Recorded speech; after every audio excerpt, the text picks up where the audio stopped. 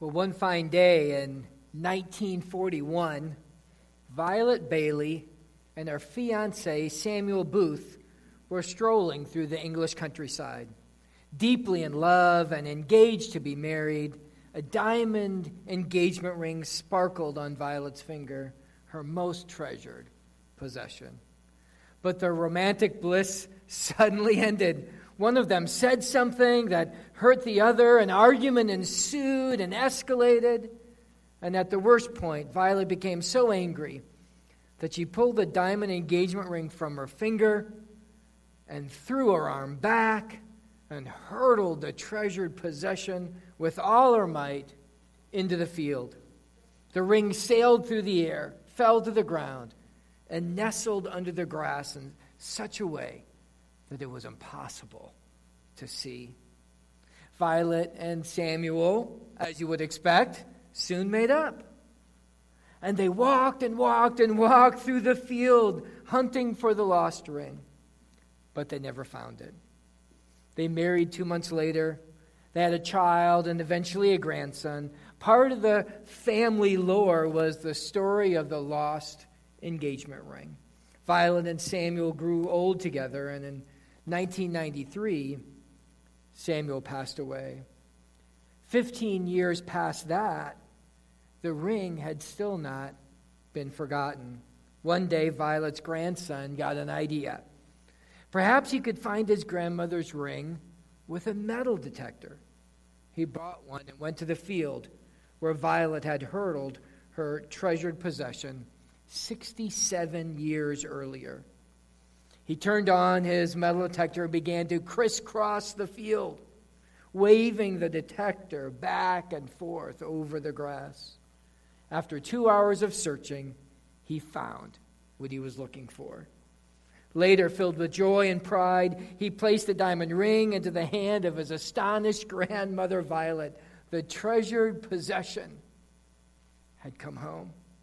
The treasured possession had come home. The lost had been found. The spurned had been redeemed. The discarded had been brought back. It's a beautiful story. It's a simple story. But it tells us something beautiful. The treasured possession came home. So it is when a lost sinner finds his home, his way back to Christ. So it is with Israel. God's treasured possession will one day come home. R.C. Sproul wrote, one of the great controversies among Christians is how we are to understand biblical prophecies of the future, with specific references to the Jewish people. Does God have in his plan another chapter be written for Israel as a nation and as a people? Is what is going on today in Palestine significant to biblical prophecy, or is it just part of the normal passage of secular history? Some take the position that there is no more to be done of any special character with the Jewish people other than their conversion of individuals from Judaism to Christianity. Others are convinced that the Christian church has become the new Israel, the spiritual Israel, and all biblical prophecies in the Old Testament and the New that refer to the future of Israel find their fulfillment totally and exclusively in the Christian church. Still others are of the opinion that God indeed does plan a new redemptive work specifically targeted at the Jews and with a view to their restoration in the kingdom of God. Personally, he said, I've been persuaded that God does indeed to write another chapter for the Jewish people. I do think that what is happening in Palestine today is significant, and I have been persuaded that there will be a restoration of the Jewish people to faith in Christ. The treasured possession will come home. Well, please open your Bibles with me to Romans chapter 11, as this chapter talks about the treasured possession coming home. Romans chapter 11, verses 11 through 25. Romans 11 through 25. The scripture says, so I ask, did they, the Israelites, stumble in order that they might fall? By no means. Rather, through their trespass, salvation has come to the Gentiles, as to make Israel jealous. Now, if their trespass means riches for the world, and if their failure means riches for the Gentiles, how much more will their full inclusion mean? Now, I'm speaking to you Gentiles, inasmuch as I am an apostle to the Gentiles, I magnify my ministry in order somehow to make my fellow Jews jealous, and thus save some of them. For if their rejection means a reconciliation of the world, what will their acceptance mean but life from the dead? If the dough offered as a firstfruits is holy, so is the whole lump. And if the root is holy, so are the branches. But if some of the branches were broken off, and you, although a wild olive shoot, were grafted in among the others, and now share in the nourishing root of the olive tree, do not be arrogant towards the branches.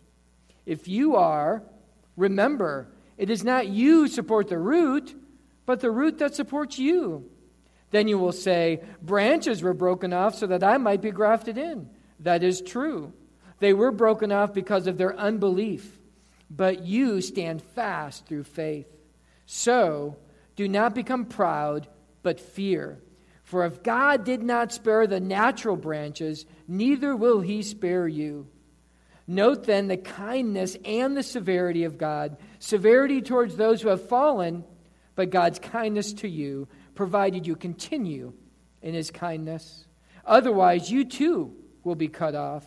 And even they, if they do not continue in their unbelief, will be grafted in, for God has the power to graft them in again.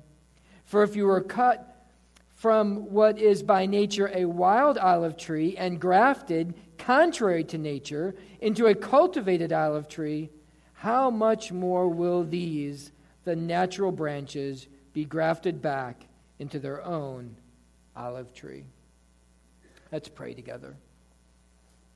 Father, now we come to your word, inerrant, inspired, here to teach us, to challenge us, to inform us. And Lord, would me so humbly submit to your word. In Jesus' name, amen. Well, Romans 11:11 is the fourth in a series of parallel questions that Paul has asked. In Romans 10:18, Paul says, "But I ask, have they not heard? Indeed they have." Then in Romans 10:19, he says, "But I ask, did Israel not understand? Oh yes, they understood, and they refused to trust Christ." Romans 11:1, "I ask then, has God rejected his people? By no means." And now in Romans 11:11, Paul says, "So I ask, did they stumble in order that they might fall? By no means."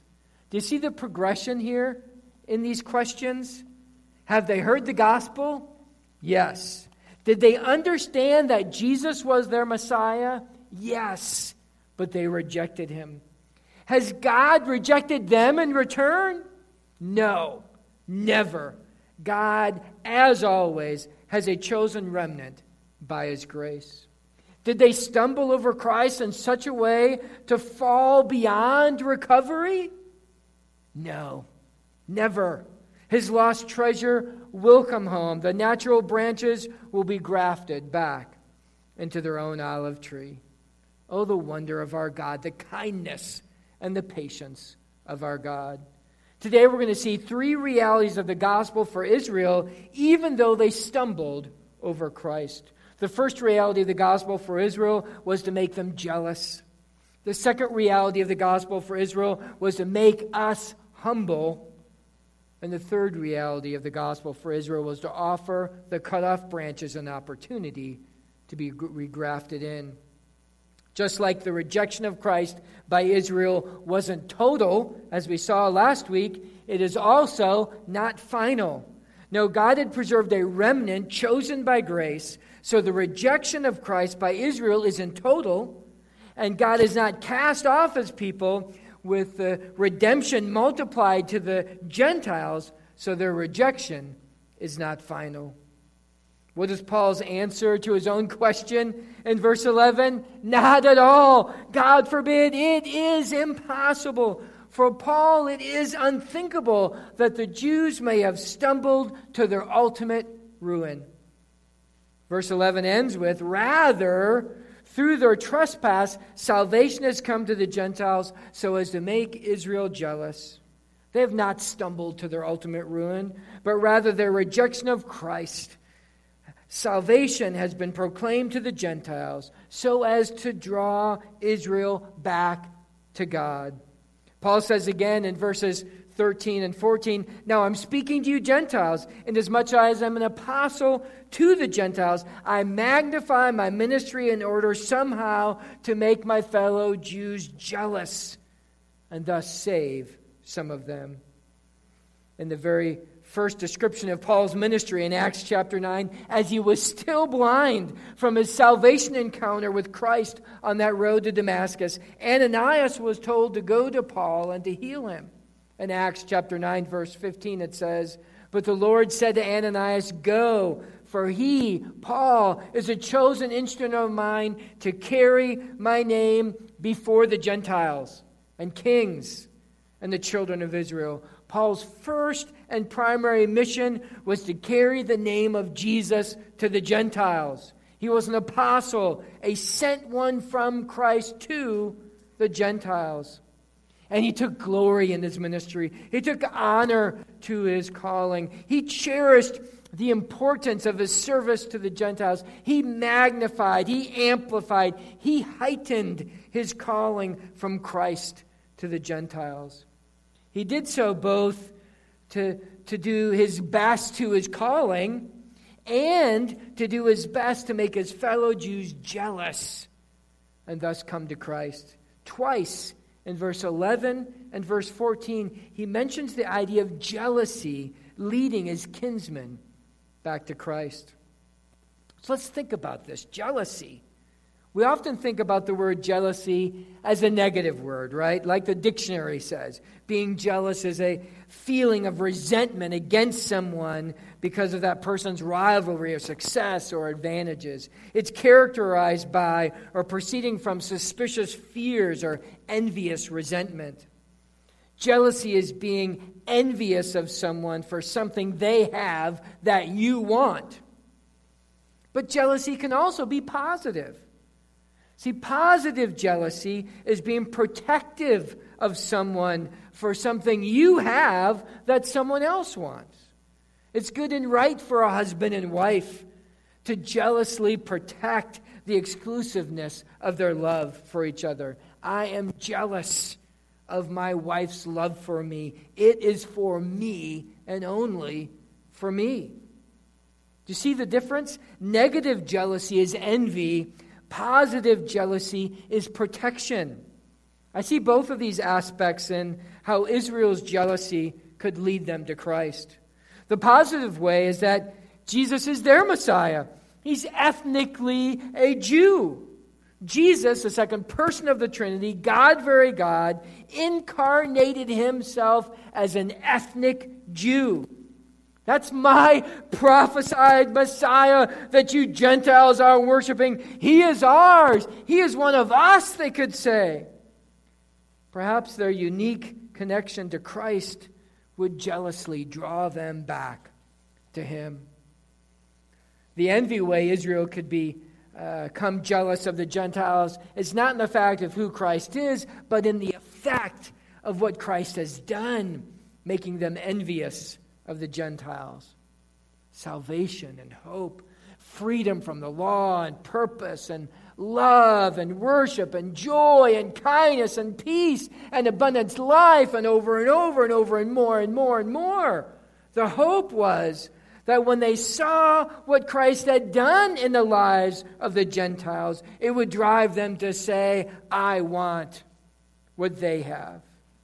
Paul was hoping through his ministry to the Gentiles that he might make his kinsmen jealous, envious of what the Gentiles have in Christ. And thus, they would want Christ. What a challenge, right? Think about this.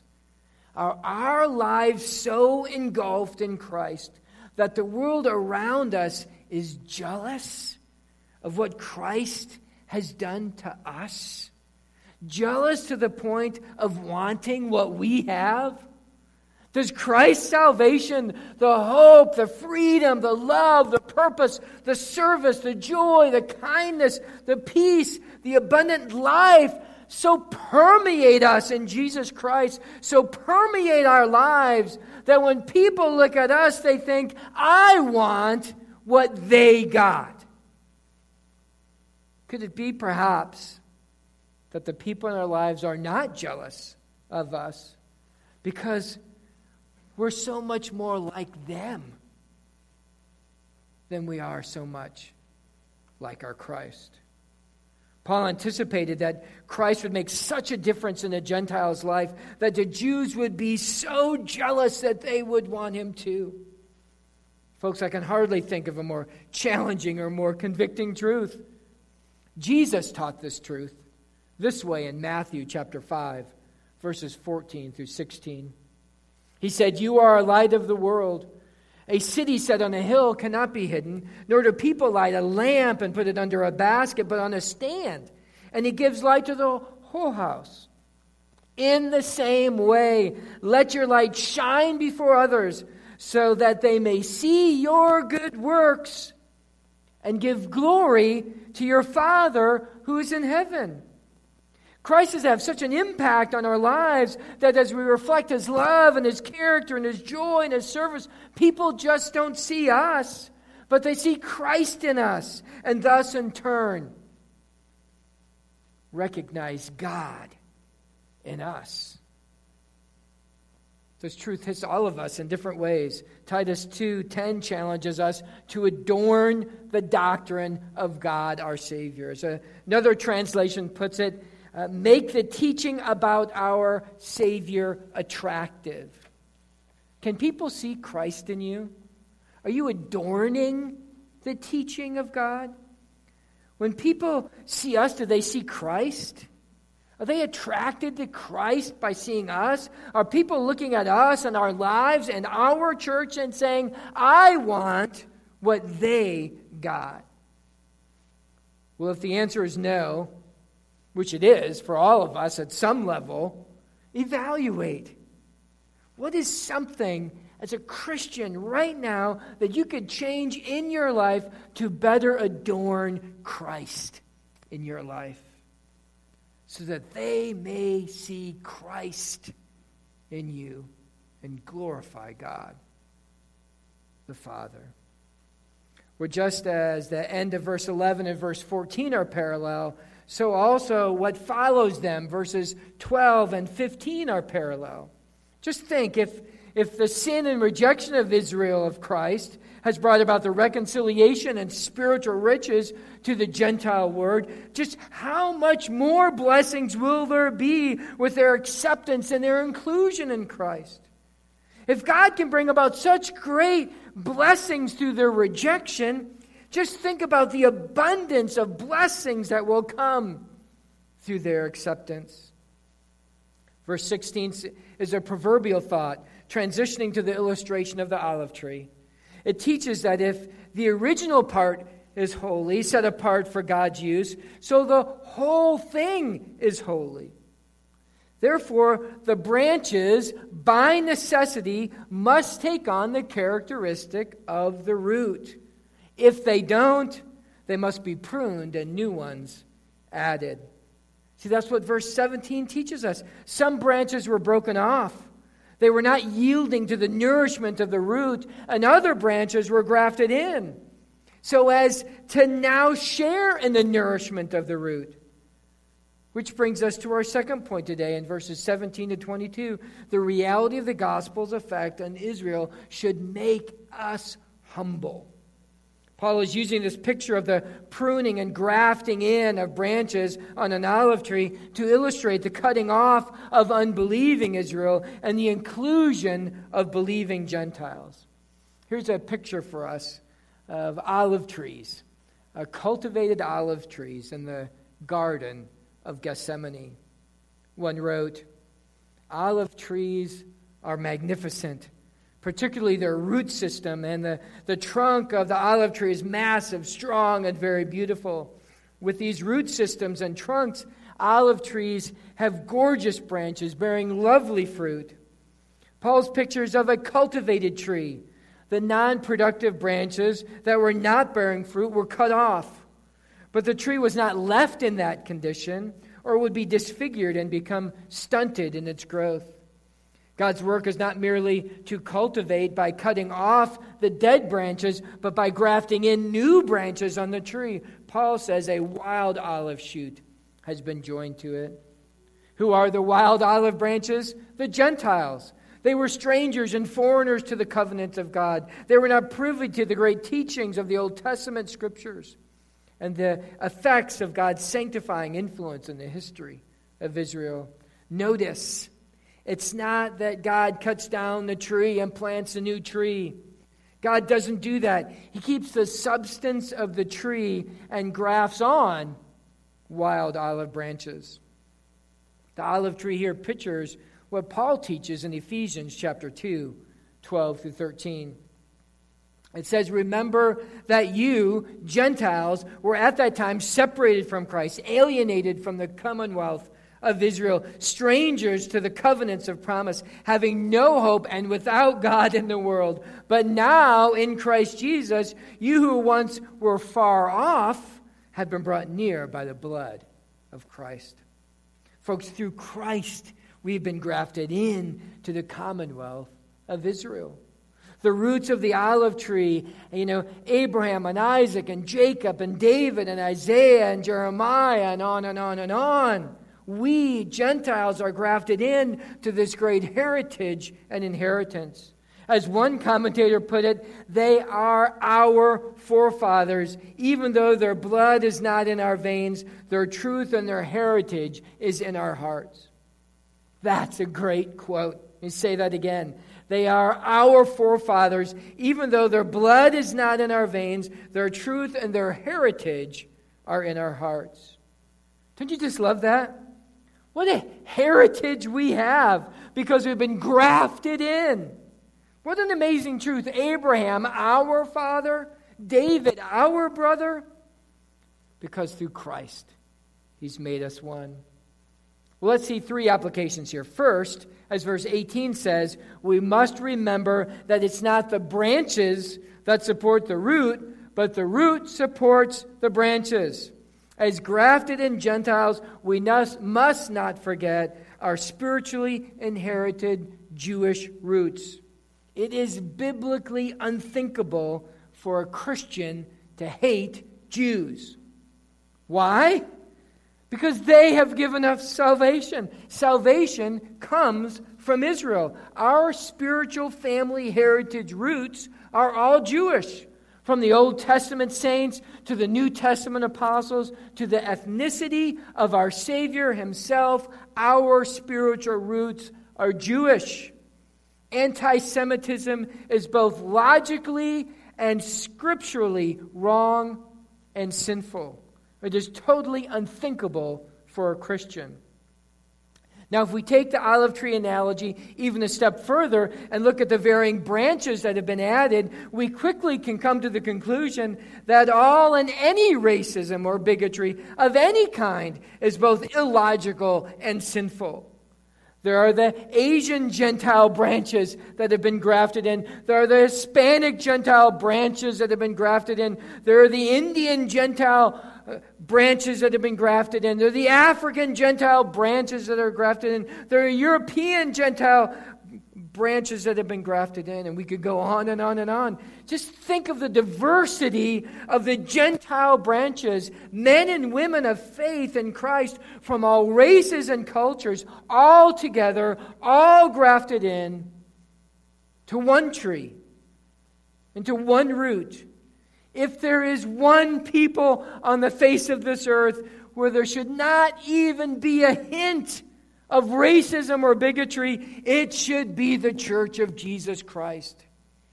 It should be us. It must be us. The equality and the diversity of the whole family of God is real and is one of the distinguishing marks of true Christianity. Galatians 3:28, for there is neither Jew nor Greek, there is neither slave nor free, there is no male or female, for we are all one in Christ. As Christians, we must eradicate all racism from our lives.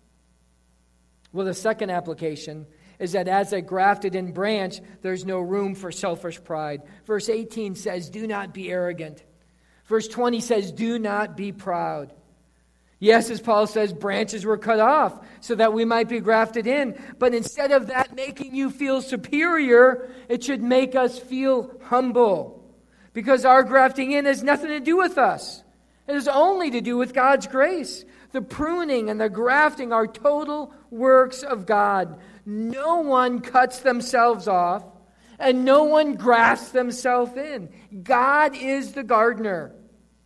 He alone tends to the tree. Oh, the humility that should wash over our souls. Because God in His election, for God in His grace, for God in His love, grafted us into His family. Our being grafted into the tree should bring us depths of great humility. Which then leads us to our third application. We must continue in God's kindness. It says in verse 20 that the grafted-in Gentiles stand fast through faith. Fast through faith. It was Israel's unbelief in Christ that cut them off from the tree. It is our belief in Christ that grafts us into the tree. The status of a branch being in the tree is belief, faith in Christ. It has nothing to do with your heritage, your good works, your social status, your personal morality, and it has only to do with Christ, with faith in Christ. So many of the Jews have met the severity of God because of their unbelief, because they had fallen into rebellion and rejection of Christ. And so many of the Gentiles have met the kindness of God because, as Romans 2:4 says, it is God's kindness that leads us to repentance. They have repented and believed and called upon the name of the Lord for salvation. Here again we see this incredible balance, right? Of our God, perfect in kindness and grace and mercy, perfect in holiness, righteousness, and justice. Some might choose to emphasize the kindness of God with less attention to His sternness. Others might overly concentrate only on God's sternness. In the first case, God comes across as well-intentioned, but just a doting grandfather. In the latter case, He appears as a merciless ruler. Goodness does not rule out strict justice, and sternness does not rule out graciousness. The two qualities must be maintained in balance. But the balance of God's kindness and severity includes a stern warning in verses 21 and 22. It says, for God did not spare the natural branches, neither will He spare you. Note then that the kindness and severity of God, severity to those who have fallen, but kindness to you, provided you continue in His kindness, otherwise you too will be cut off. If God did not spare the Jews, the natural branches, because of their unbelief, do you think that God will spare the grafted in branches because of their unbelief? One wrote, if God cut off an apostate Israel because of her unbelief, how much more surely will He cut off an apostate church because of its unbelief? The visible church today is mostly Gentile, and that church encompasses a large percentage of apostate and heretics and others who would reject the absolute and inherent authority of Scripture, would deny its cardinal truths, including the deity of Christ. And the Lord's judgment will fall on the apostate Gentile church just as surely and as swiftly as it did on apostate Israel. The Jews were not in a right standing with God just because they were children of Abraham, any more than you are in a right standing with God just because you go to church or because you belong to a church. Salvation has never been by status of our association with God. You are no more a Christian by going to church than you are a car by going into your garage, or that you're a hamburger by going to McDonald's. It's never where you are or what you associate with that makes you a true follower of Christ. It's always and only by God's kindness, and as we respond in repentance and faith. Let's remember Judas. Remember, he was a disciple living with Jesus, a card-carrying member of the elite group of 12 disciples, totally associated with Jesus, but never responding in repentance and faith to him. We've already talked about this several times in our study in Romans. True salvation is a transaction that results in a lifelong journey of transformation to the glory of Christ. Evaluate. If there is no transformation in your life for Christ, perhaps there has been no real transaction of repenting of your sin and putting your trust in Christ. You might be a card-carrying member. You might be well associated with Christ. But are you all in? Are you confessing Jesus as the Lord and Savior of your life? Are you a true follower of Christ? All true followers of Christ have been saved by God's grace and are kept by God's kindness. The warning is real for apostate churches and for unregenerate church folk. We are never saved by our association with Christ. We are only saved by Christ, by grace through faith in Him alone. Well, the third reality of the gospel for Israel was to offer that cut off branches an opportunity to be regrafted in verses 23 and 24. There's an interesting phrase there in verse 24. Perhaps you caught it. It says, contrary to nature. See, the normal process of grafting called for cultivated shoots, cultivated branches to be joined to a wild olive tree. But Paul reverses the order, having wild olive branches grafted in to a cultivated olive tree, hence the phrase, contrary to nature. I think he did that to illustrate a very important point, that everything that he's talking about here is only accomplished by God's supernatural work. It isn't natural. It's contrary to nature. No, it's supernatural. It isn't man's work. No, it's God's work. This isn't by man's will. This is by God's will. This isn't man's plan. This is God working out His plan. God alone is the divine gardener. It is His tree. It is His roots. It is His branches. It is His fruit. One wrote, which is easier, to graft a wild olive tree on a cultivated tree, or to graft cultivated branches onto a cultivated olive tree? Paul is saying, look what God has done. He has grafted you in, and you were wild. You think that He can't regraft the Jewish people back in? Of course He can. How does one get grafted into the tree? Verse 23 tells us. It says, if they do not continue in their unbelief, they will be grafted in, for God has the power to graft them in. How does one get grafted in? Through belief. Through God's power to graft them in. Salvation is God's work from start to finish. 'Tis for us, but to respond and believe. Listen how Peter described the Gentile church in 1 Peter 2, 9 through 10. But you're a chosen race, a royal priesthood, a holy nation, a people for His own possession, that you may proclaim the excellencies of Him who called you out of darkness and into His marvelous light. Once you were not a people, but now you are God's people. Once you had not received mercy, but now you have received mercy.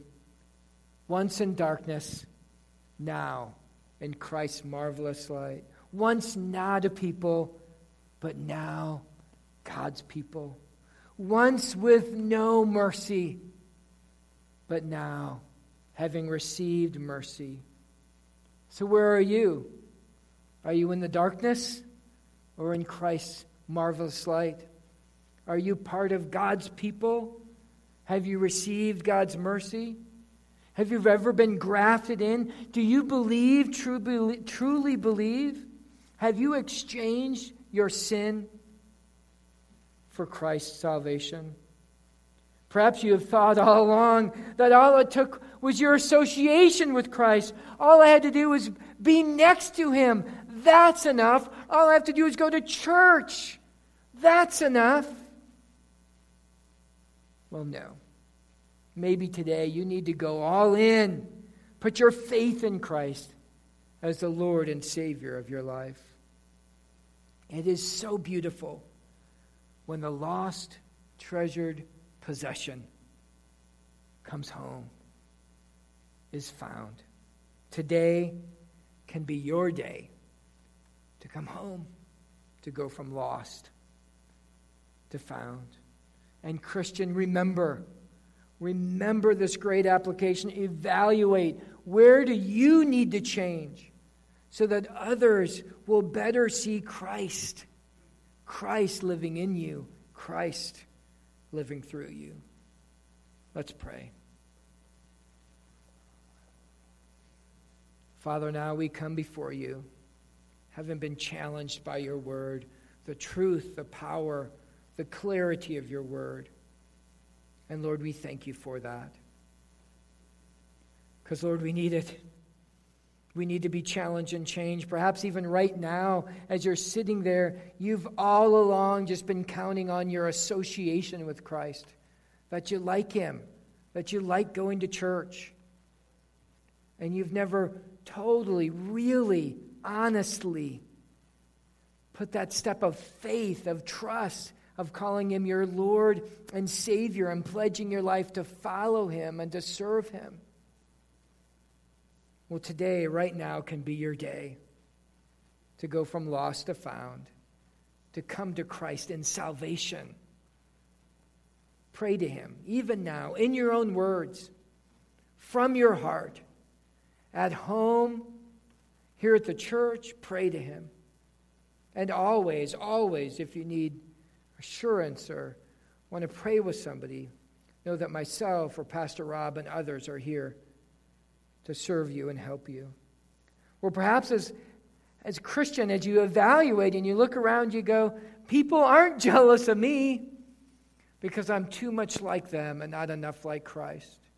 Be honest with yourself and evaluate and try to figure out how to change and where to go so that you might be more in the image of Christ. So people might look at you and your life, look at this church and go, I want what they have. Because it's true. What we have is glorious and amazing. The riches of God's blessings. So Lord, we come to you now asking you to change us today. Our hope is in you. In Jesus' name, amen.